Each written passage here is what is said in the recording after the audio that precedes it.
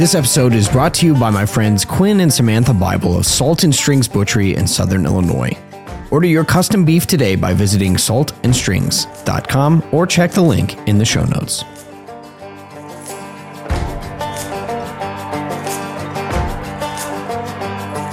Well, welcome to this episode of the Hard Men Podcast. Of course, I'm your host, Eric Hahn, and I'm joined in studio in my office under the enormous elk head by the one and only Mr. and Pastor Dan Burkholder. Yes, thank you for having me. Dan, welcome to the show. Thanks, I'm happy to be here. Super jacked. Super jacked, actually metaphorically and also maybe literally. We'll get to that. But Dan, we're doing a follow-up episode. We started, 3 months ago? Yeah, it was a little over 3 months ago. The Hardiman Carnivore Challenge. The meat extravaganza. Yep, lots of meat. So I guess just for people who maybe didn't hear that or just to refresh, to jog even my memory, what did we set out to do? Yeah, so I had discussed how I was convicted and convinced on my archery elk hunt.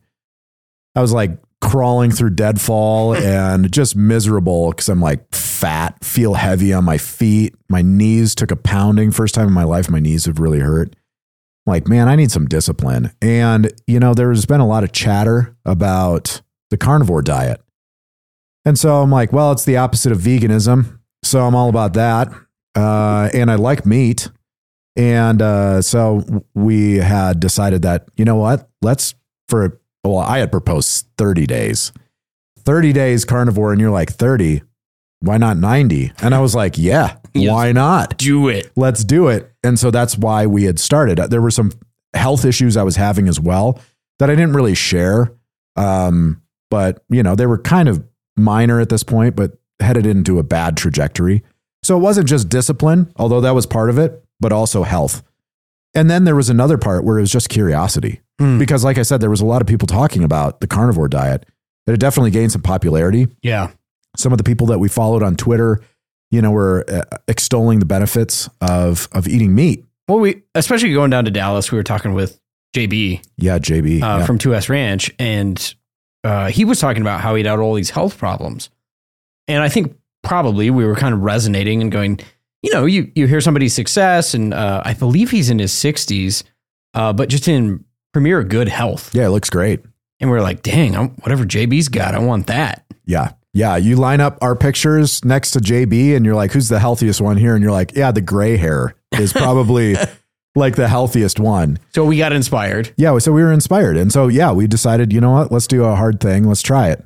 Let's try to deny ourselves and just eat meat. And so we did. So it's been, over 90 days. Over 90 days. Yeah, I think my 90th day was Christmas Day. Wow. So yeah, maybe that's a good place to start with a couple things as we get into this. Number one kind of the interesting thing that happened in the course of us doing carnivore, of course, we were paying attention to nutrition, the carnivore world, and one of our heroes. Which one? Fell.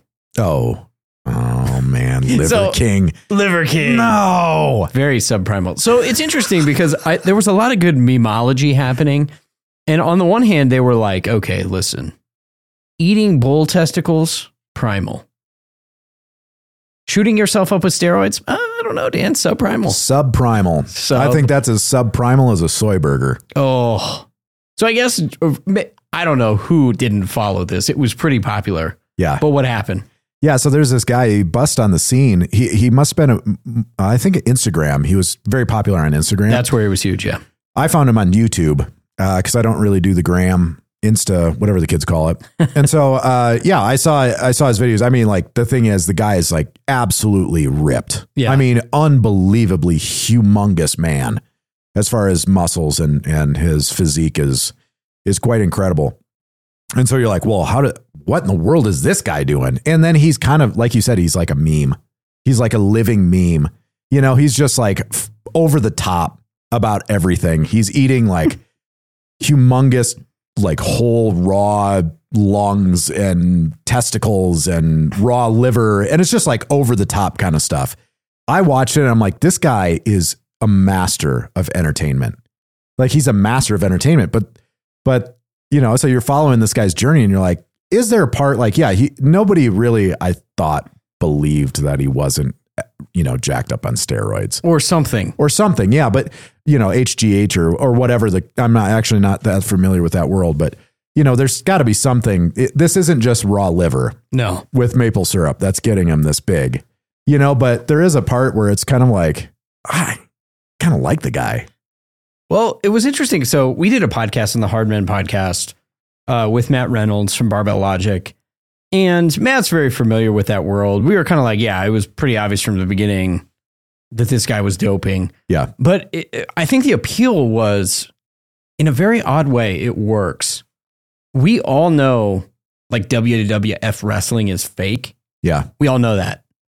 But it's kind of like a car accident. You're somehow also attracted to these personalities.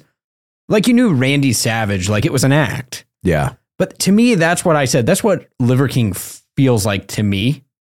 And in a way, I don't know what'll end up happening. In a way, I think it didn't really change a lot that people knew he was fake because we're like, well, yeah, we knew that. But I don't know. There's just something entertaining about watching a guy eat raw testicles.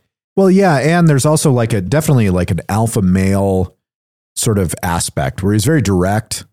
You know, he's telling people what to do. Yeah. You know, and in a very masculine way. Even I didn't watch a lot of his content, but he has like his primal boys and his primal queen, you know, or liver boys and liver princess. I can't remember. Liver queen. Yeah. You know, and so actually the one video I did watch of him, he was in Africa hunting with tribes, like primal tribes, right? And it's really funny, by the way, because it kind of undermines his whole message, like primal living. And you look at these tribesmen in, you know, the remote parts of Africa. Yeah. And they're like 80-pound men.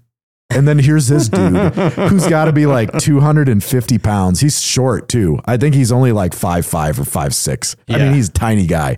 And he's absolutely ripped, you know, running around with these little guys, you know, in Africa. Well, anyway, it was just kind of funny, but. Yeah, it's crazy too, because so Derek at More Plates, More Dates, which is the YouTube channel, he was kind of the one that unpacked it. And I guess Liver King was doing like 15 to 20 grand a month in HGH and hormones and stuff like that. Well, what I want to ask you though, Dan, is there has been a lot of renewed interest in this issue of carnivore. And I think in particular, there's also interest in veganism, but I think there are a number of people on both sides of the aisle who are trying to get away from refined carbohydrates. They're trying to get away from like high fructose corn syrup, seed oils, a lot of those things, and for good reason, I think. My question is, when you have a movement, just in general, like carnivore, how much do you think it helps or hurts that some of the main people, or at least one of the main guys who was pushing it, even if it was comedic, even if it was fake wrestler or personality, how much of that do you think ends up hurting something like carnivore or animal-based eating? I mean, I probably don't have a very good pulse on the zeitgeist of the general carnivore community or whatever, but in my perception, I looked at that as like, obviously, like this doesn't change anything. Was anybody actually fooled? Yeah. Was anybody actually fooled? Like you knew he was lying. He knew he was lying. He knew you knew he was lying. Like, and surprise, he was lying. Yes. Yeah. So I don't really know if even he was propping himself up as a champion of carnivore. He didn't write the book on carnivore. Now, if Sean Baker, who wrote the book, The Carnivore Diet, maybe it's different. That would be a different thing, I think. If you found out like, oh yeah, he's actually doping, which he could be.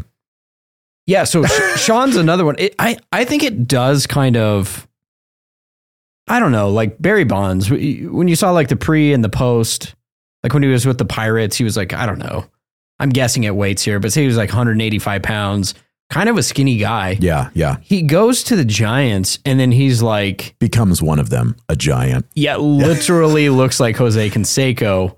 It doesn't take very much to put two and two together and say, okay, I think that something's going on here. Yeah. I mean, but then when you found out that it really was, you know, it really was the case that, yeah, of course he's doping.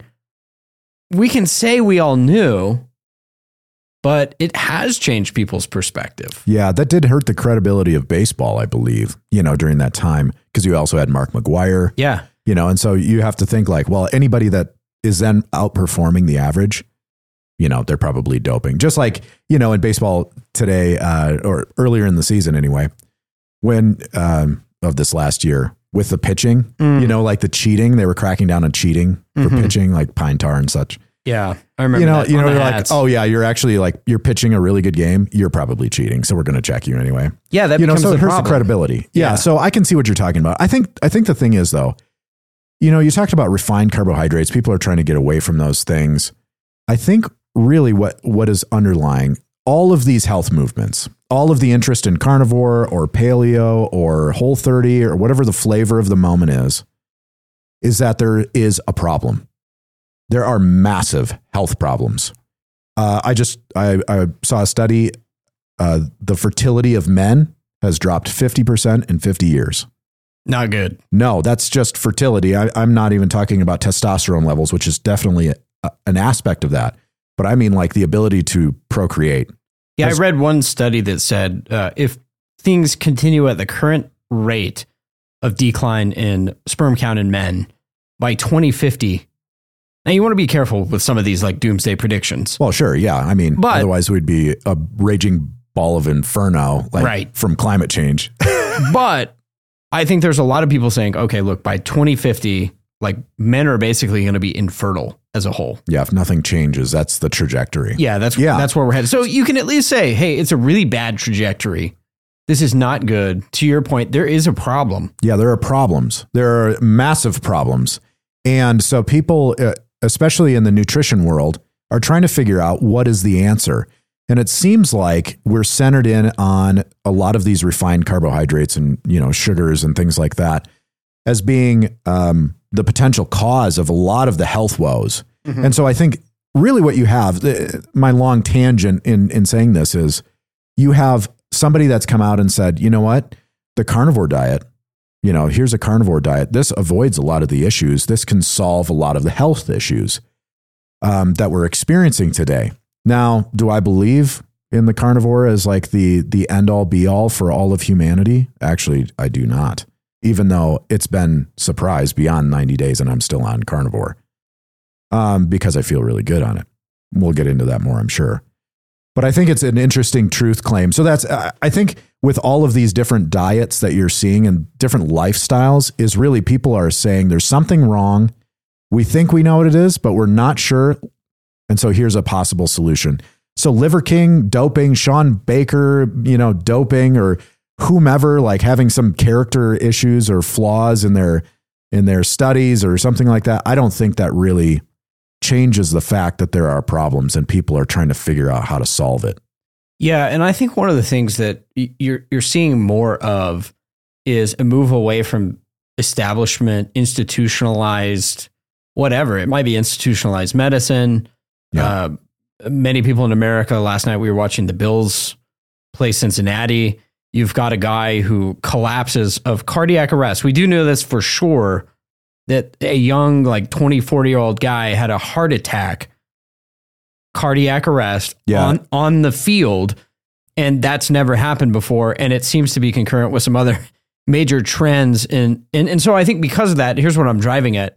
There are just a lot of people saying, I don't really trust these federal institutions, these world institutions, because the information that they've given us for a long time, we're now finding that's not good information, a lot of it. Yeah. Yeah. I mean, there's so many examples that we could give. One of the big ones though is cholesterol. Yeah. Cholesterol, the American Heart Association, back in, I believe, the 70s, you have to fact check me on all this stuff, but I believe it was in the 70s, maybe even earlier than that. They had determined some sort of correlation through actually no evidence whatsoever that cholesterol was tied to heart disease. Yeah. Ansel Keys. Yes. Yes. And so that makes you fat, that whole movement. Yeah. Come to find out that cholesterol is pretty important. And by pretty important, I mean, like if you don't get enough of it, you die.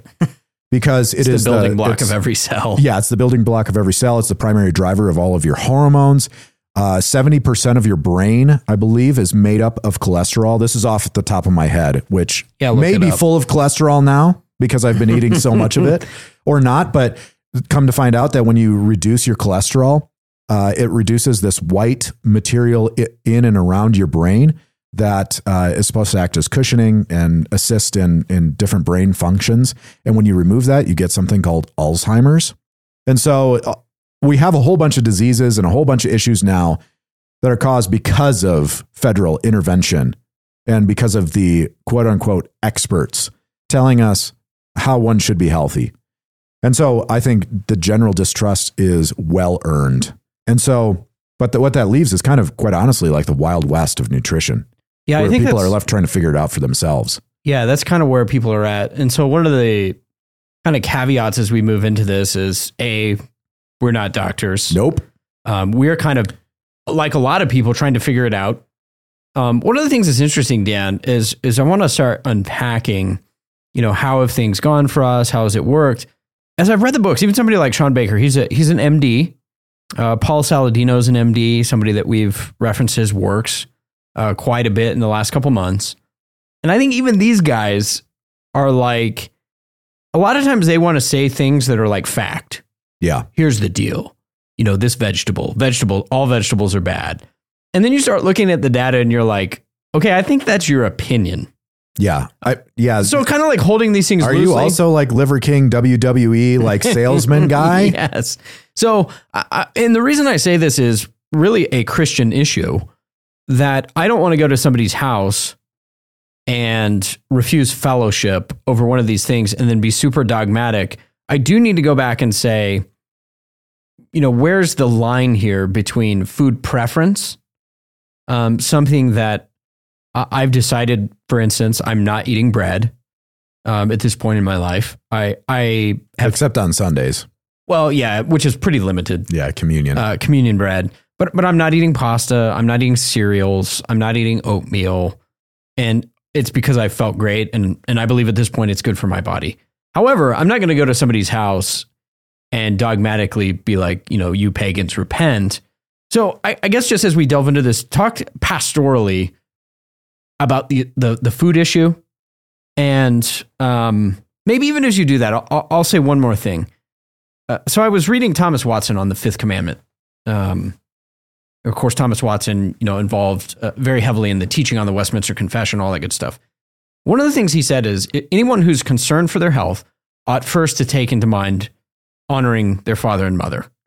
That's not in our culture. That is not at all where the health and nutrition conversation would start. But maybe that's a good place to start with us and say, like, pastorally, just a reminder, how do we evaluate health, nutrition? I think you would agree, right? Number one, honor your father and mother. Be faithful to God in the covenant. Health is a covenant blessing. Yeah. Agree, disagree on No, that? absolutely it is. And, it's really helpful that we have instructions in the scriptures in regards to food, that you shouldn't divide over it. That's one thing that you shouldn't divide over is food. And there are all sorts of guidelines about that. Specifically, the issue was meat sacrificed to idols. Should you consume it? Should you not? Things of that nature. But food in itself, really interestingly enough, is inherently religious. So this is one of the big dangers and a design feature of food is that it is inherently religious. And the reason I say that is because look at any religion in the world and you will find dietary laws. You will find food laws. For example, if you go to India and you want a beef stir fry or a roast beef sandwich, good luck, right? You're not going to get that. If you're in Saudi Arabia and you decide that you want to have a pulled pork sandwich, you're not going to be able to get it. If you're in New York in a Jewish area and you want some ham, on your deli sandwich. Too bad. Too bad. You're not going to get it. I mean, food is inherently religious, and it's only through Christianity that you actually find freedom in Christ through all of God's creation being clean, and being available for us to eat. And so when we start making distinctions, like you had mentioned as an example, that you're not eating bread at this point, and if you start teaching that bread is actually a sin to eat, it's a sin to consume, then you're making a law where God does not make a law. This was one of the reasons, Dan, and I totally agree with you, but it was one of the reasons I didn't care for the language surrounding the Whole30, because it's couched as clean eating and not clean eating. So then it's this whole, it could be confused with ceremonial cleanness. Yeah, you find this in any diet, though. You'll find it like, oh, I was bad today because I had a candy bar. I had some French fries. I was bad. It's like you feel guilty. You're like racked with guilt because you actually, like, your conscience is pricked because you made a law around that thing. Right. You know, and even I find myself now where we went to Chili's for lunch. Which was gross, by the way. It was really gross. Okay, like if I have a choice between, say, like a 2S burger, or I've been eating a ton of Salt and Strings burgers. Like I go make a half-pound burger. This is beautiful piece of meat, juicy, succulent. Put as big and fat a piece of cheese on there as you want. We go to Chili's and I was like, what is this shriveled piece of $12 meat that I just paid for? Yeah, I know what you mean. Yeah, so we went to Chili's. I can't remember what the point I was trying to make was. Well, I think we were talking more about, like, it's one thing to have a preference versus a food law. Yeah. But even like, I think in that situation, like, well, I think it's more, I'm going more of a fellowship reason with my friends. Yeah. That we're absolutely. Deciding to hang out. But I think not, I would just say that you don't want to turn it into an issue that's ultimately divisive over things like fellowship. Now, I will say we give Ben and Brian a pretty good ribbing. Oh, yeah. Well, it's the quality of the food, not necessarily like what they're ordering. Yes. Yeah, the experience. But they like it. Anyway, yeah. So I think the important principle to keep in mind is that we have freedom as Christians to eat without the question of conscience. Eat, drink, have what you like. Obviously, there are boundaries within everything. But we have freedom in that. And when you start making laws, then it becomes problematic. Right. Yeah, I think that's a good word. So, Dan, as we consider some of those things, we dive in now, sort of the main portion of this episode. And I think just to say, to ask you, how was it? Like you said, we've been, 90 days? I know early on, you and I, Dan would come into my office and he'd be like, oh, you know what I want right now? And I was thinking at the time, I don't know if I'll be able to make the 90 days, blah, blah, blah. Or I'm not sure, at least if I make it, I'm not sure how enjoyable it'll be, that sort of thing. Yeah. So how was it overall? What's your take? Yeah, I'll give you kind of like the short snapshot of, it started, I was excited for the first week. It was really tasty, to eat a high fat, high salt kind of diet, lots of red meat, eggs, steak. So good. Yeah, so good. That got old really quick. And I think it was probably about 70 days or so before I really felt like, wow, this is actually sustainable for a while. So it's quite a ways into it for you. It took me a long time. And actually the closer, I think having a deadline, like a goal date in mind of saying like, I'm going to make it till Christmas and then eat whatever I want, and then I get closer and I'm like, well, yeah, but I won't eat this and I won't eat this. And then I get to it and I'm like, you know what? I've never felt so good in my entire life. So why would I quit? Yeah, no, I totally empathize with that. Did you did you go crazy at Christmas? Were you having like desserts? On Christmas Day, I had ham. That's it? Yeah, that's it. Well, so that was my family party. We had a Christmas feast. I made prime rib. And so I had a massive slab of prime rib. And my wife made, there's actually a lady here at the church who's a French trained chef. And she made her recipe for potatoes. It's a French name. I can't remember. It has a ton of cream in it and stuff like that. I think I had 2 tablespoons, enough for a forkful of potatoes. That was the only like quote unquote cheat or food, not approved food on the diet that I had. I didn't have any sugar, no desserts. Now, as a caveat, I guess one of the foods that I have started consuming is about a tablespoon, maybe that's a little bit more than I'm actually eating, of maple syrup Mm. in a Were you daily not drink. using that early? No, I was not. Okay, because I think we talked about this in the other episode. I didn't have any maple syrup. I was having honey. Yeah. I cut it out for a while, added it back in later, no problem. Loved Well, it. and our goals were slightly different. Yeah, So we'll get more into that. But yeah, our goals were a little bit different, but yeah. So for Christmas, no, I had ham at our family gathering, and then I had prime rib, and then a spoonful of potatoes, and that was it. Yeah, I don't know, what was your Christmas like?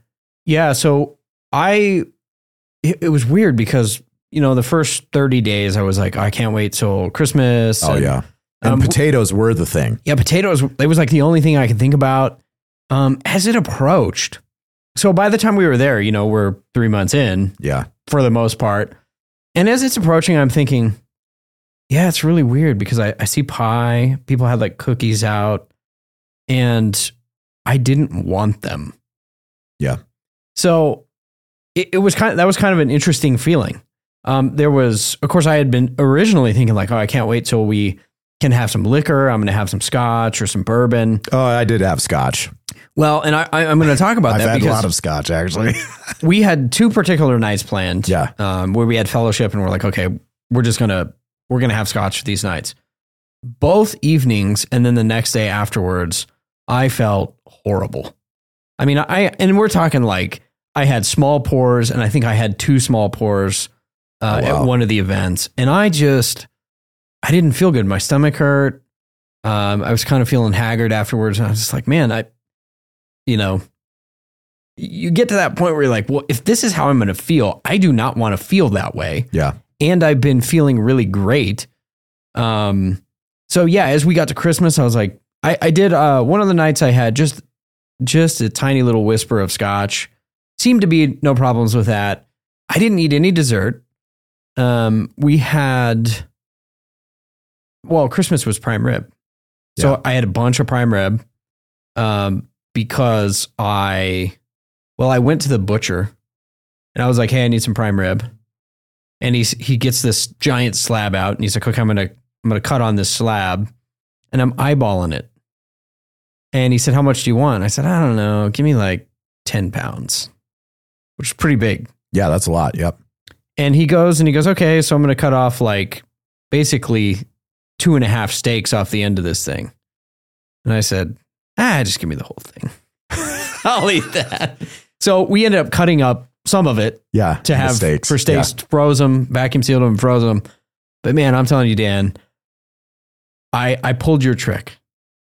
What's that? So this year, what we did is we sous vide it. Oh, wow. Okay. Yep. So I sous vide the prime rib. And then I actually bought like a $20 weed burner, propane weed burner. And then I just scorched the outside when it was done. So it had this beautiful crisp crust on there. Yeah. And it was glorious. Now I have to say this. Hopefully this person listens to this podcast episode and hopefully they're this deep. But I had a person on Facebook say, I prefer my prime rib well done. No. And I was like, block. I'm not sure that we can. Prime rib. Because everybody was asking me, they're like, is it still bleeding? I'm like, it's prime rib.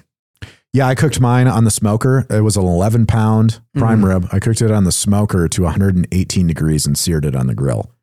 And so it was very, very red. 118? 118, yeah, is what I finished it to. So, yeah. Beautiful and glorious. Yeah, very, very tasty.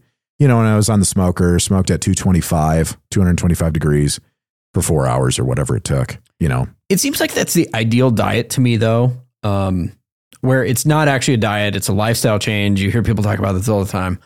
But the ultimate thing is if you could give something a go for long enough, and then it just becomes part of your life where you actually want to remain on it. Yeah. I did have potatoes once, felt pretty terrible.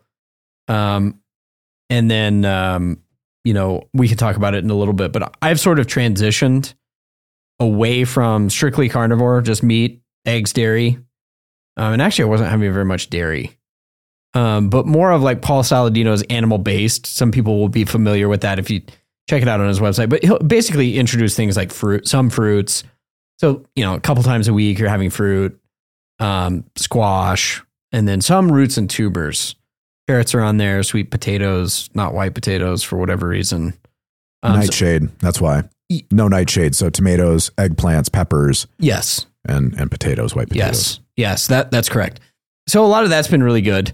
I guess the other thing that I would ask is just like results wise, what have you found? I know we were talking about offline, just people who like, there was one guy who hadn't seen you in a little while. Yeah. Even me, I see you all the time. And there's times where like Dan goes up to, minister somehow in the service, whether it's exhortation or whatever. And I'm like, geez, Dan, his clothes are like huge on him now. Yeah, I know. I need to buy a new wardrobe. This is a problem. Yeah. Well, clothes from a long time ago is starting to fit, but those clothes are not exactly in style. Not that I'm a stylish guy, but no. So I started, I'll just say like, where was I when I started this? Yeah. Because I mentioned like health concerns. I'm only 38-year-old man. Yeah. Like We're pretty young. Age. Yeah. 38 years old. And I weighed 230 pounds. I'm 6'3", so that's not like crazy fat, but I was pretty big, 230 pounds. And I had some health issues I was dealing with. So first was like low metabolism. That's pretty minor, but it's an issue. Inflammation. I had trouble breathing through my nose at night, when I would sleep. Really? Which probably made worse my early sleep apnea. You did have early... Yeah. There were a couple of occasions where I woke up gasping for air. I would snore all night, every night, when I would sleep. And I actually had one real bad scare when I was hunting. I think I'm allergic to pine, and I had pine smoke. That's what you get in the mountains is like where I hunt. It's lodgepole pines, and you have a fire. And I went to bed that night, and I woke up like seriously gasping for air. I woke up in the middle of the night.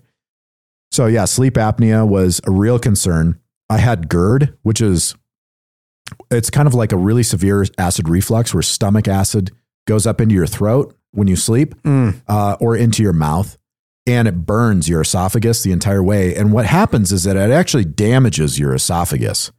It causes it to crinkle and gives it a sticky coating. Really? So it becomes really difficult to swallow food. So there were many occasions where I would be eating something drier, like, I don't know, leftover rice, which is disgusting anyway, but it would get stuck in my throat. And the only way that I could clear the blockage is to purge it. And so there were many occasions where I would have to purge in the middle of a meal because I would be eating chicken, for example. When you say purge it, I mean throw up. I would have to throw up because I couldn't get it down. Really? Because it was stuck in my esophagus, like right above my stomach. Seems not good. Elevated risk of esophageal cancer and all sorts of bad stuff with that. Yeah. And it's very painful. I also had gout, which is like an early form of arthritis manifested usually in the joints around your big toe. And it's very painful, caused by inflammation and things like that. I also had pre-hypertension, blood pressure, very high blood pressure. Really? I had high bad cholesterol, and I was probably considered on the edge of pre-diabetic. So that was the health conditions that I was in going forward. So if I had two routes, right, I could just continue. If I plugged into the establishment, go to the doctor, I probably would have been on prescription strength daily antacid, blood pressure medication, statins, cholesterol medication, probably gout medication to reduce, I can't remember what the acid is. And then I would have a CPAP machine to sleep, so that I didn't suffocate in my sleep. Or I could do carnivore, or try something different. But that was the condition I was in. So now looking back at the end of 90 days, some of those things reverse itself almost immediately. It was within a week that I could breathe through my nose consistently at night. It was that quick? It was very quick. Yeah, it was very quick. Inflammation reduced, and I was able to breathe through my nose. I've lost 10% of my body weight, so I've lost 23 pounds, which is, that's quite a bit of weight for me. Yeah, 3 months, 23 pounds. I went to public school, but what is that per week? Yeah. 2? 90 divided by 7, you've got 1. Yeah, it's about 2 and some change a week. Okay. Which is a healthy, that's usually, they recommend like no more than 2.5 pounds a week. Of right. It was a healthy rate. So immediately I lost a lot of water weight, and then it was just a slow progression from there. I've lost quite a few inches. I've been able, like I said, wear clothes that I haven't been able to wear in a long time. I don't snore anymore. My blood pressure has dropped into a normal range.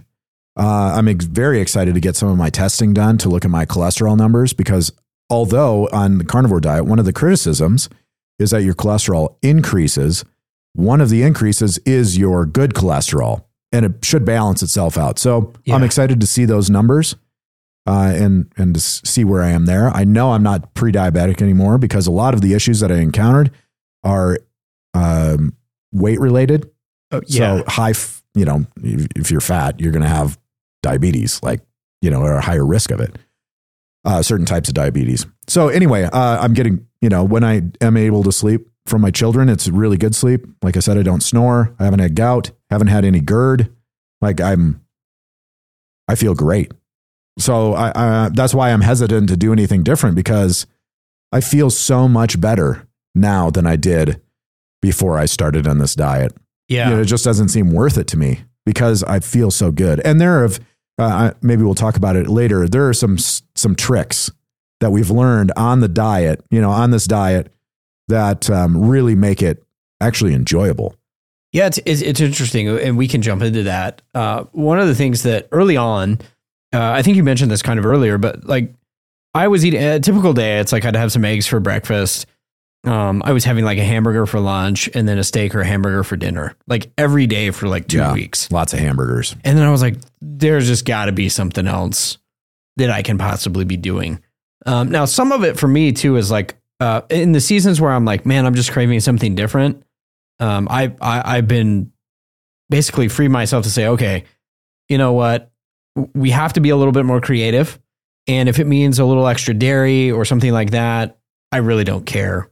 It's going to, if you're in the mood for dessert, for example, the one thing as we got near Christmas, I was man, it'd be nice to have that one thing where it's your mind attaches to it. It's sort of a reward for a long day or whatever, where you can have some enjoyment in what you're eating. And I knew I wasn't really going to have dessert. Well, I was talking to my wife about it, and she says, well, and this is another side tangent that I won't go down right now, but I'd been slonking eggs. And she goes, well, you're slonking a heinous amount of eggs anyway. She goes, why don't I see if we can find you a carnivore eggnog recipe, which was ridiculously easy. So this has kind of been my treat, which I've really looked forward to.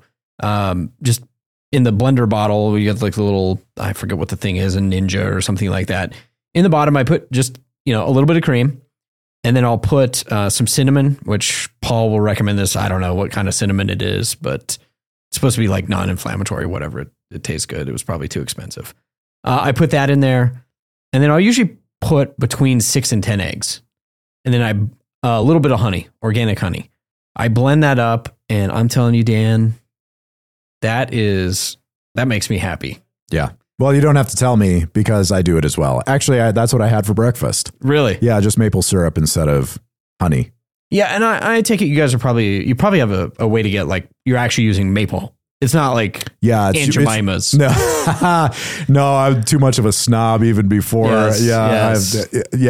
I would eat. Well, the thing is, my family makes maple syrup and things like that. But actually, for Christmas, one of the gifts that I received was different classes of maple syrup. Oh, really? So there are 3. It's an early season, a mid season, and a late season. Really? It's so quite a bit of difference. Yeah. So the early season is typically lighter, and that's your. Oh man, I can't remember the grades. There's going to be some Canuck or somebody Mud from somebody from Maine that's this guy doesn't even know his maple syrup. But the later in the season is one that I prefer. That's usually the lower grade, and it's the dark stuff, and I really like that. But anyway, they got different viscosities, and I'm sure that they do. I've never done a maple syrup tasting, but I like it in my egg drink. Yeah, I just take a glass with I've got a little stick blender, and so I just zip it up. Same thing though. Yeah. Amazing. I love it. That's been really good. One of the other ones, Dan, that I've relied heavy on for a lot of lunch, especially in the wintertime, because it's stew chili weather. So one of the things that we did with Salt and Strings is we had Quinn and Anthony provide us with beef bones. Yeah. So fortunately, I had a ton of those. My wife has been, every week she makes a huge pot of broth. So you've got amazing bone broth. Well, it's basically bone broth, chili with the meat, no beans, obviously. But that has been amazing. So, you know, when I have that for lunch, I'll heat up the chili. And really, to me, I'll do one of two things. I either use sour cream or cottage cheese. And like the cottage cheese, I'll just lay it on a little thick. Some cheese. And then this would be my, is it carnivore? Is it not carnivore? But just sriracha. I put a little bit of sriracha in there. I think realistically, you start adding foods and see how you react. Yeah, exactly. But, so yeah. I'm at the point now where I've started doing that. In the beginning, it was just like bone broth and meat. And I was like, ugh. Yeah. It gets old after a while. But yeah, that one for me is just, it's kind of one of those like wintertime comfort foods. It's also nice because what gets old a lot of times with hamburgers is like, I want to be able to just heat something up quickly and eat it and not have a ton of prep time. Whereas like even with a burger, it's like you go turn the grill on, you wait for the grill to heat up, then you go out, you flip, you know, it takes a half second. Yeah. With the chili, it's nice. Very little prep. Yeah. I for my snacks, I'll make an omelet, like a French style omelet. So it's very loose eggs, very nice with we have some raw cheese that we buy from the dairy that we both I think we both get our raw milk from. And will the feds come get us because of the raw milk? I think raw we're milk is illegal. And we have raw milk. Yeah, we are rule breakers. And I eat raw cheese. They make a chive and onion raw cheese, and it's very, very pungent. They do? Like, yes, this dairy. That it is very strong. Like I've had it alone, and I'm like, whew, even for me, and I love those things. I mean, it's a bit strong, but in an omelet, it's very nice. And then I'll put some pepperonis in the air fryer, and I burn them. Like they're dark. That was the other one. Sour cream we had while hunting. Yeah, it was the pepperoni and sour cream. Yeah, delicious, man.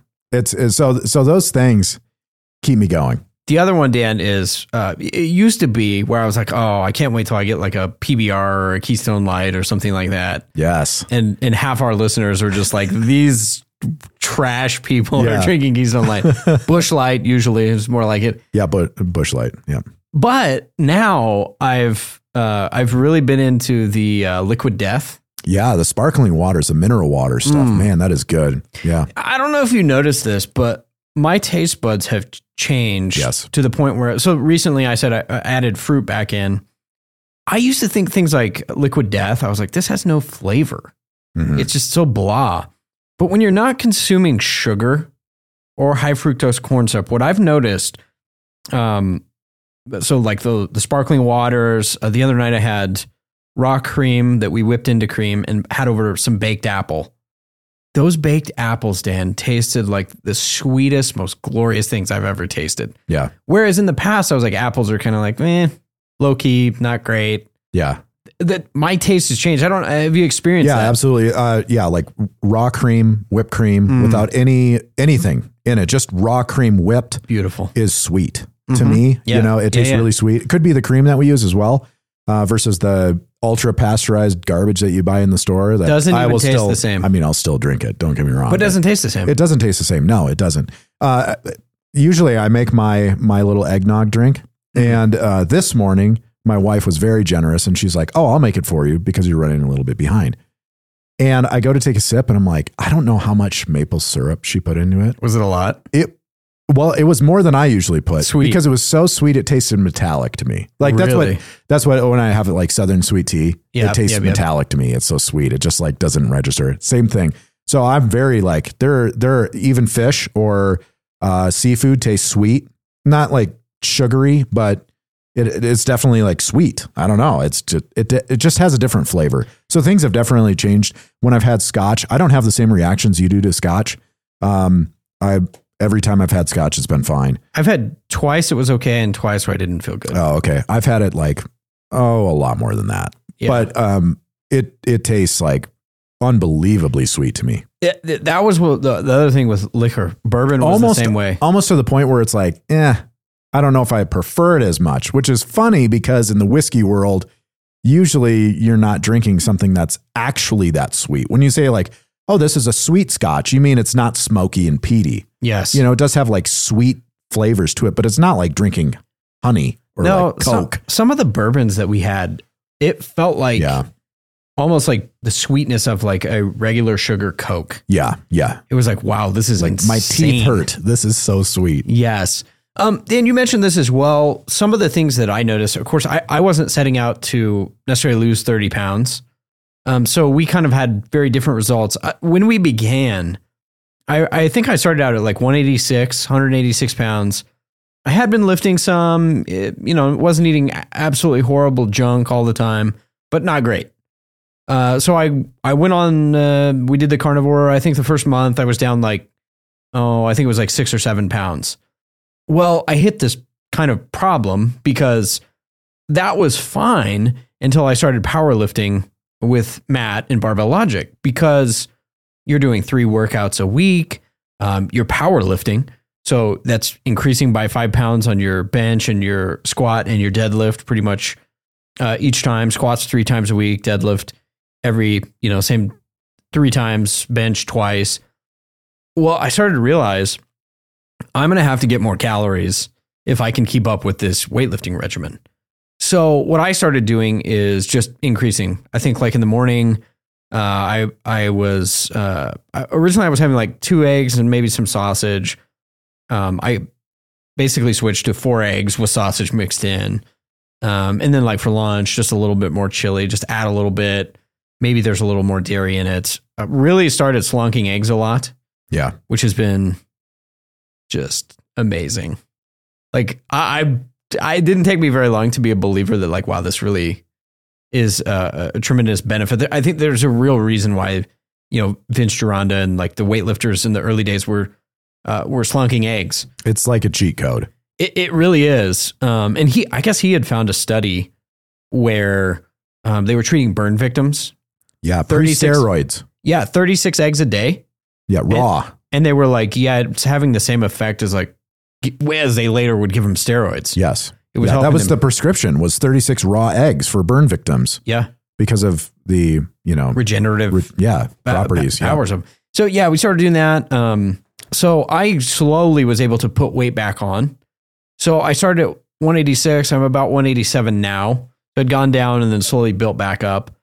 Really focused on a lot of stuff. Like if you're going to get more calories, get it from protein, animal fats, other healthy fat sources as well. So it's different because it's in the past, it had always been like carb loading. People would tell you, oh, if you're working out a lot, you got to have a lot of carbs. And, Matt was telling me, he's like, no, that's really, you don't have to. And especially if you're eating carnivore, like what he told me, he's like, I just take a pre-workout. He was like, stop putting that garbage in your body. He's like, if you want a pre-workout, he said a couple things, or some energy for your workout. He said a couple things. You make yourself an espresso. That's one option. Get some caffeine in there. That's fine. But the other thing that I've done that's been really good is I'll make sort of that eggnog drink mix. Yeah. But use some raw milk and some orange juice. And Matt was saying, he's like, if you're already in ketosis, he said, you do this before your workout, like 15 minutes before your workout. It's going to give you quite a bit of energy, but you're going to burn it off during the workout. So I started doing that and it was like, great. Yeah. It's interesting. I had mentioned like it took me about 70 days into the diet before I really hit a groove. And one of the things, it was a turning point, which you had mentioned, because you said, well, I just needed to eat more calories. Yeah. Like, what are you eating? And I'm like, well, yeah, I ate 2 eggs a day with some breakfast sausage. I'd have a hamburger patty for lunch. And then I'd have like a pork chop or a steak or, something like that for dinner. And I started adding it up and I'm like, I'm eating like 1,200 calories a day, because protein it's only, 4 calories per gram. And then, fat's 9, that's higher. But when you're eating like, a half pound of hamburger, especially the grass-fed beef was less than, I think, 500 calories. It's not a lot. It's not a lot. It was like 95% lean too. I mean, my libido had gone down. My energy was low. I was just like tired all the time. And you're like, oh yeah, you need to eat more. This is what I'm doing. And so when I started consuming more food, I mean, energy. Well, it makes sense because you're burning calories. Yeah. You're actually consuming these things instead of just your body going back to the stores. That's why I lost so much weight, I think, in part. And so when I started eating more, especially with some of the, with slonking, with eating raw eggs and with consuming some raw dairy products, man, that really helped to the point where now, I had an injury, weightlifting some time ago, and I just recently started again. Night and day difference. Really? I get so jacked in the middle or towards the end of my lifts, whereas before I was like, oh, it's done. I'm not going to make it. I'm not going to make it. I don't want to do this. And now I get to the end and I'm like, I'm ready to go fight someone. Let's go. I'm ready to do the next thing. Like maybe I should do pull-ups in my workout. Like what's the next thing I can do in this? Is like, hey, slow down, sport, take it easy before you hurt yourself again. But yeah, it's been night and day difference. Yeah. It's great. I love it. Yeah. That's the other kind of area where I've seen a lot of improvement. When I started weightlifting, I think it was about a month in. So I'm in like going into the 6th week of weightlifting. So I hadn't been lifting a ton before. I had done some, but not consistently and not well and not powerlifting. So form was not what you're going to find with like Barbell Logic. So I just said, okay, I'm going to start with relatively light weights. I think squat, deadlift, and bench were all about 180 pounds. So I was like, we'll just start there and we'll work up. And this is kind of the beauty of it, is just the way that building in progressive load works. So 6 weeks in, I'm looking at all those numbers now. So squat this week, I was squatting 250. So that's 3 sets of 5, 250 3 times a week.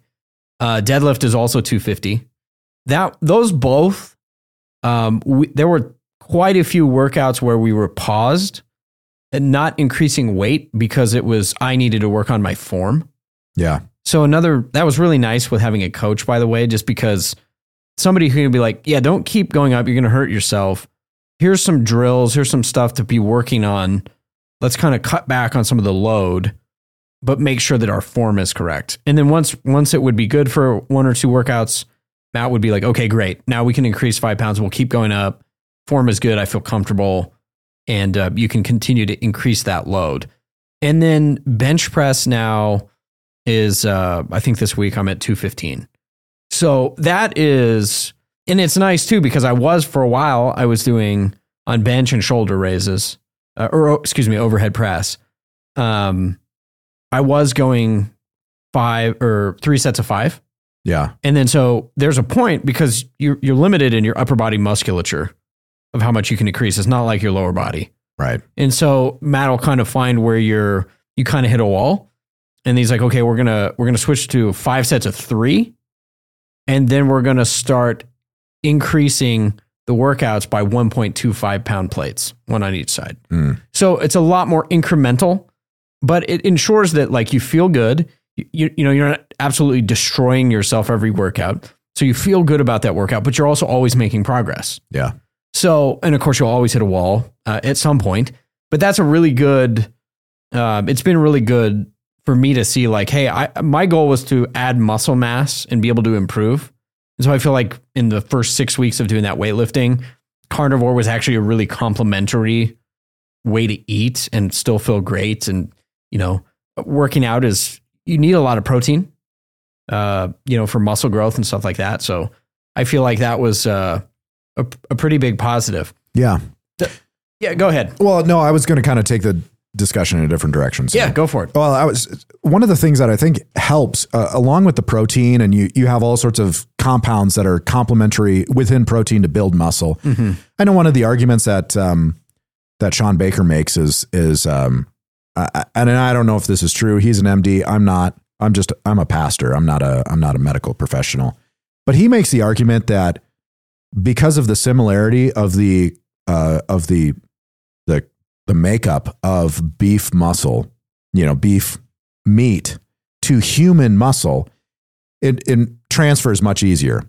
Like that's the argument. The nutrients, transfer into your body as far as like is regenerative properties more so than say like a broccoli, where it's actually more difficult to extract the nutrients from broccoli than it is from meat.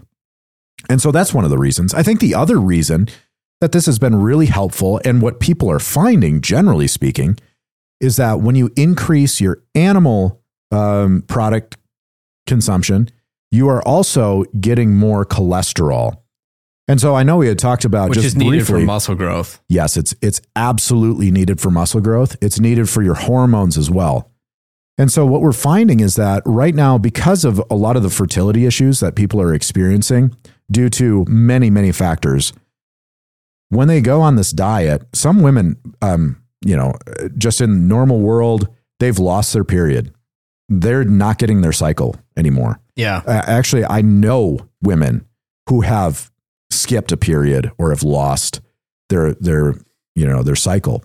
Well, they had even, it's like a decade ago, they'd even tied studies with like the amount of, basically like steroid treated chicken and how it was caught. Like there was this rise in girls starting to get their periods at like 6 and 7 years old. Yeah. So yeah. There's a whole bunch of hormones. Yeah. But there are whole like YouTube channels and like people that are women who have lost their cycle and they go on carnivore and they get it back because of, I think in part because of the cholesterol, the healthy fats, a lot of other things.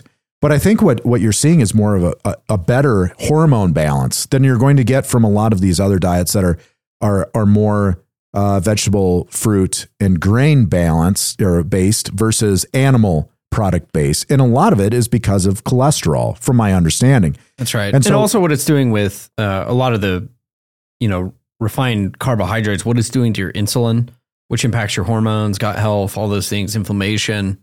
Yes. All tied together. It's all tied together. It's all connected. And so one of the things that I think that one of the reasons why I think building muscle on the carnivore, which I thought was going to be a big challenge, I thought it was going to be almost impossible to do, has proven to be completely false. It's the opposite. It's the exact opposite. Yes. Well, it's the opposite. So hormone health seems to be increasing, energy levels increased. Your ability to build muscle has increased. So a lot of my theories are wrong, and happily so. Yeah, it was interesting because I think having some people with experience around you too helped. Because I told Matt, I was like, hey, I'm really low energy. It's probably just because I'm on carnivore. And he was like, no, you should be good. Because he had trained people who've done it before. So I think having that was helpful. The other thing, I don't know if you did you do body measurements? Yeah, I did. Okay. Yeah. Do you know what the change was? I don't. No, okay. It was like one of the only measurements I actually consistently did, just because it was easy, was the just a tape measure, like say tape measure around your waist. Yeah. At your belly button. Mm-hmm. So this was one I tracked because I was like, well, if you're gaining weight, obviously the goal would be to gain muscle. Yeah, not around your gut. And not fat. So one of the markers why I think this was successful, I never did like a body fat thing or whatever, but I had essentially gone through the thing. Like I said, I lost weight, then gained weight as I started adding calories back in. I'm a pound heavier than I was when I was started, but 4.5 inches smaller on the belly button waistline. Now, some of that, I really think, Dan, is the inflammation. Yeah. Oh, yeah. I agree. There was like one day where I had carbohydrates when we were, the first time I was hunting. I think I was telling you about that. The cup of noodles were like freezing. I'm like, the only thing to eat is a couple noodles. And I'm like, crap, I guess I'm going to have a couple noodles.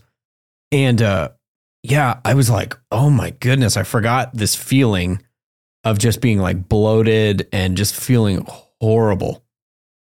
And so I think that's where a lot of that comes from too. Yeah. I mean, so I have taken measurements. We'll have to update this if people are interested. I can give the results of my blood tests, my testosterone levels, and my measurements. Yeah. But I was wearing 36-inch waist pants, and they're definitely vanity sizing, which I making you feel better. Yeah, it's actually like a 38-inch, but they say it's 36. If you've ever wore like higher end pants, they're true to size typically. And you're like, oh, I thought it was a 36. No, you're not. You're like a 40, Yes. Yeah. And now I'm wearing 34 true size. Wow. So, I mean, I think probably I'll find like a 4-inch as well, if not more, around my waist, decrease. So, yeah. Well, especially when you lose like almost 30 pounds. yeah. That's a pretty significant change.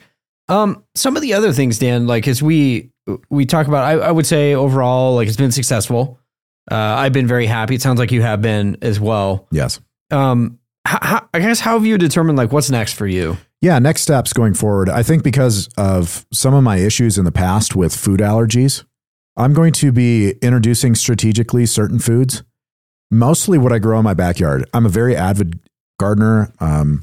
I have, I think, over 1,800 square feet of garden space, and I have over 20 fruit trees with the intention to plant 10 more fruit trees this year. Oh, nice. I have an apple breeding project that I'm going to be doing. Anyway, nerd stuff, some other day I can talk about that. But so a lot of the produce that I produce in my backyard will be focused actually on some of Paul Saladino's recommendations as far as like, in the past, I grew a ton of white potatoes.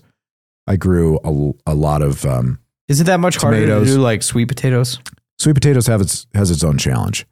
Thankfully, in our climate in Utah, we get enough sun and we have a long enough growing season where it is possible. I grew sweet potatoes this last year as an experiment. And so I'll be growing a lot of sweet potatoes this year because I prefer it over squash.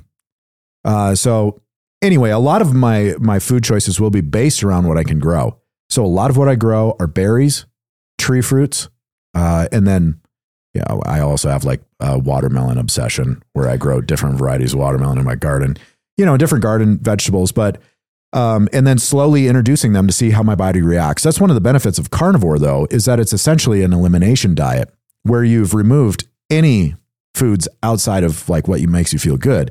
So you're even supposed to introduce dairy slowly to see if you have a dairy allergy of some sort. Because most people don't have any adverse reaction to eating red meat. Right. And so when you introduce a new food, say, I don't know, white potatoes, and you feel terrible, you're like, well, maybe I won't eat white potatoes, and then you try the next thing, you try white rice. Maybe you feel good, maybe you don't, and that's kind of how I'm going to be going forward exploring. Part of the thing though, is I love the discipline, of just being like, I feel good all the time, being able to say no to, indulging in certain comforts and things like that. The practice, I think, has been massively beneficial. And you can get that from other disciplines of eating. It doesn't have to be carnivore, but I would highly recommend, not as a medical, professional or not as a recommendation for health or anything like that, but as far as like introducing discipline into your life, this is a great way of just saying no to what you put in your face. Like stop just eating whatever you want and stop looking just for the delicacies of life. And instead getting in the practice of saying, no, I'm actually going to deny myself. It makes it a life practice. I think it really helps in the virtues of masculinity, of being able to practice saying, no, I will deny myself. I will take the hard choice because of the long term. And when you start doing that, I think in food, it definitely starts to cross over into other areas. Well, I think, Dan, with food in particular, I don't know what it is about food. I think it's because we eat it every day. I think it's because the stuff in our environment, a very challenging time, for instance, to like stay on a diet and to be consistent in that area. There were like 10 years in my life where it's like kind of good intentions, not a lot of great choices regarding food and nutrition. And then slowly over 10 years, you gain 20 pounds. And let's be honest, it's not mainly muscle. And I think that produces in you at least in me, a lack of confidence, frustration, just that the trend in your life is going the wrong way. It can kind of make you feel helpless, like you're out of control, in a sense. And on the reverse, I feel like where I am after 90 days is I feel way more confident. I am so much happier with my own health. I feel more confident telling guys that if we have to counsel them and we're talking about like, hey, you can do this. I'm not saying that from a position of like, you can do this hypothetically. I'm not doing it. But you're actually being a good example. Yeah. And I think I don't know, there's got to be like it's a different kind of confidence, but it's the same thing when you For teenage guys, when you stop looking at porn and you get your work life in order and you start developing a mission for your life, and then you find the girl and you win the girl and you get married and you make love and you have children, and then you actually feel deep in your soul like the king of the mountain. You've conquered and you've taken some dominion because you have. It's not a pseudo thing. It's not like playing a video game and being like, I conquered the Nazis in Call of Duty. What does that mean? But then you put it down and you really deep down, you feel like kind of a piece of garbage. At least I have in my past, because you realize I haven't done anything. So I think that there's, like what you're saying, there's something about that type of masculine virtue that we feel good. I would almost equate it to that sense of like when you change the transmission in your truck and you do it yourself and it's hard, but when it's done and it was done right, there's something in the man's soul that you feel good about yourself for having accomplished it. So I don't know if you would agree with that. Yeah, I agree with it. Absolutely. You had asked the question, what are the motivations for doing this?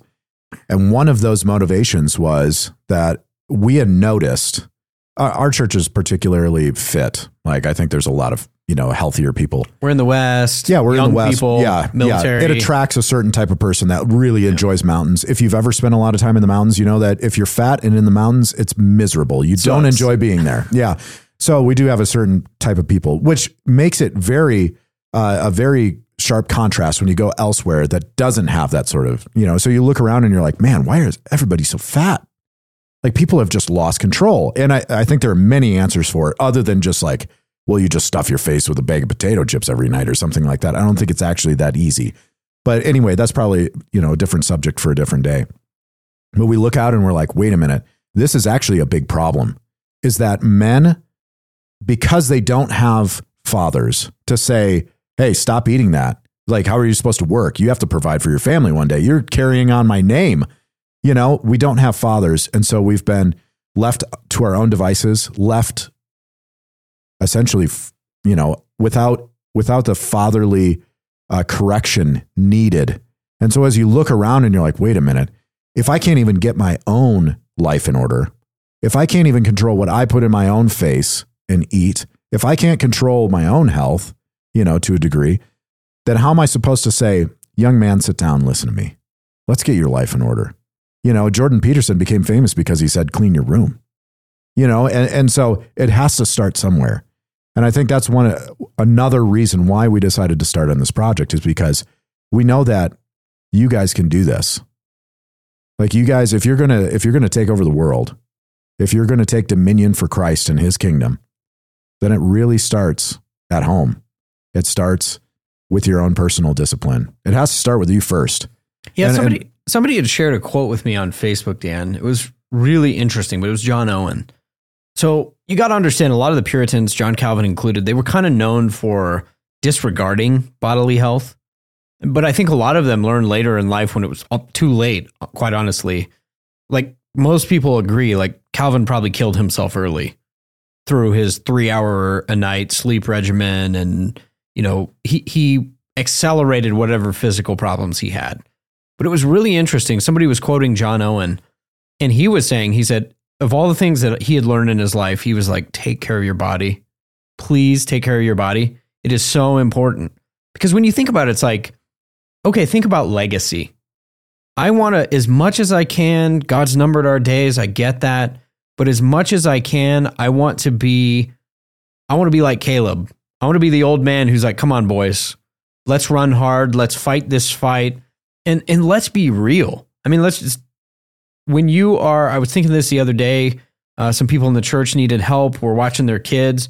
I'm like, you know what? I'm 38, and thank God I still have enough health that I can chase. And Dan, you do this every day. I can chase around these little kids, because I'm telling you, a 16-year-old boy is a whole different proposition than a 3-year-old. Yeah. That 3-year-old will zap your energy so fast. But I'm like, you know what? I want to be the guy who can handle that. Yeah. Well, and I want to be the grandfather who's in his 60s, in his 70s, who's able to still take his grandsons elk hunting. Yeah. I read a book to my boys the other night. It took a week or so, but it was called The Elk Hunt, I believe is what it's called. I can check it out, but I actually highly recommend this book. It's 100 pages, great to read to young boys. Good. It's like middle school type difficulty as far as reading. And it's about a 72-year-old man who's an elder at this boy's church, who's 12 years old, 13 years old, something like that. Takes him on an elk hunt, his first elk hunt. And it's a story about this 72-year-old man. Anyway, the 72-year-old man is in great shape. And I'm reading through the story. I'm like, I want to be that guy. I want to be that guy. Yeah. I'm because I chose to have kids later in life. I'm now going to be an old grandfather. They're keeping you young, Dan. They are keeping me young. Yeah. I don't know. Some days I think they're trying to kill me. Anyway, no, the point is though, I want to be the grandfather that's actually able to instruct my grandsons on how to go hunting. And around here, that doesn't mean sitting in a tree stand. That means going into some horrible places. You'll be doing a lot of hiking. Yeah. A lot of walking. So, I mean, thinking long-term in the legacy, like taking care of your body is very, very important. I know you've said multiple times that means I have to deadlift in my 70s. So be it. I'm going to be pulling deadlifts, in my 70s because I want to be around. I want to be able to carry on the legacy.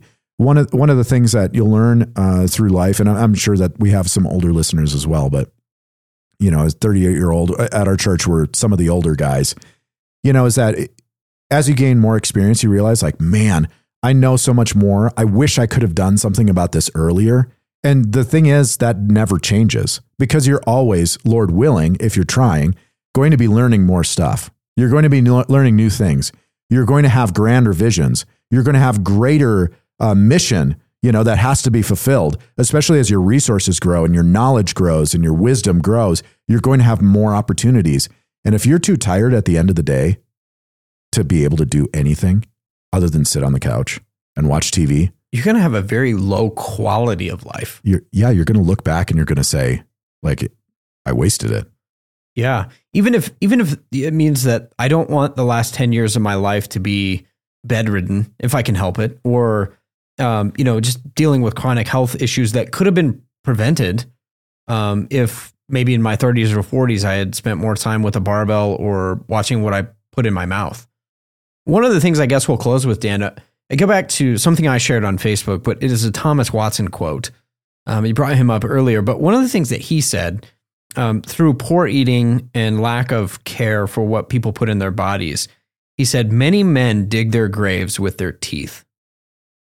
And I thought, wow, that's really poignant and also quite convicting.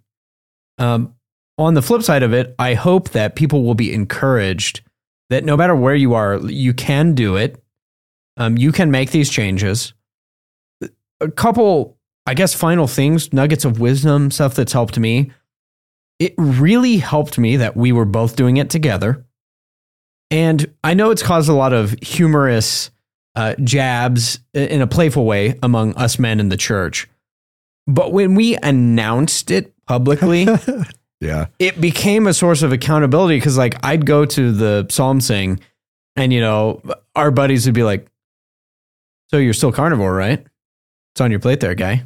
And you're like, no, it's carnivore. Trust me. It's meat. I see some cheese on there. That's not meat. Like, it's animal product. It's fine. But I actually think so. Accountability with your friends being on board, but also that public statement of like, hey, we're doing this. I feel like it made it where people wanted to support you. They knew where you were at. I've expressed this to my wife quite a bit. I said, it's interesting when you don't say anything and you're just trying to lose weight. And there's something to be said about that. I would go to people's houses and they'd be like, oh, would you like, this entire apple pie? I would say, oh, no, thank you. And they're like, are you sure? Well, here, have some. And it was kind of like forced. It's like, because they're trying to be hospitable. Yeah. They're being generous people. However, when I made the public statement and people were kind of aware, like Eric's on carnivore, people didn't push it. And that actually made it easier for me to stay with it. So I don't know if you've noticed any of those sorts absolutely. Of things. But I know when I started and it was like, man, this is really hard. I don't really want to do this anymore. I wish I had only done 30 days instead of 90 days. Dang it, Eric. Why did you make me do this? And Amelia, my wife is like, well, you can stop anytime you want. You're free. I'm like, well, I am, but we announced it to thousands of people that listen to the Hardmen podcast. What happens when they're like, hey, whatever happened to that carnivore challenge you guys were doing? Oh, Dan. Yeah, he stopped. He was a coward. He's not a hard man. He's shame. Yeah, shame. No, so there is definitely an aspect of that, but that was a benefit. The public announcement because, even though we're difficult to host because of all of my young boys that love to just destroy everything that they touch, people would still host us. And they're like, oh, no, Dan's on carnivore. We made something just for him. Like we made a beef roast tonight because we knew Dan could eat that. So that was definitely a benefit, of having people are just great, at our church especially. So yeah, absolutely wonderful. The other thing is, it seems like, most people, it's fairly easy to if people know, like to have an option. There's food allergies and some things that people have, which are actually kind of complicated to prepare for. But I do think that's one of the easy things. My wife had said, people are like, oh, is it really hard to change your cooking for carnivore? She joined me on it, by the way, and has loved it. But like she said, she goes, it's actually really easy. I mean, because like all the side dishes, basically meat.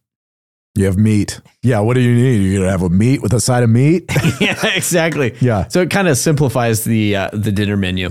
Dan, I think we'll wrap things up here. It's been great having you on the podcast, and then we'll be doing some more Patreon exclusive content as well forthcoming, so people can stay tuned for that. But again, thank you, sir. Thanks for joining me. Yeah. Thanks for having me. Absolutely.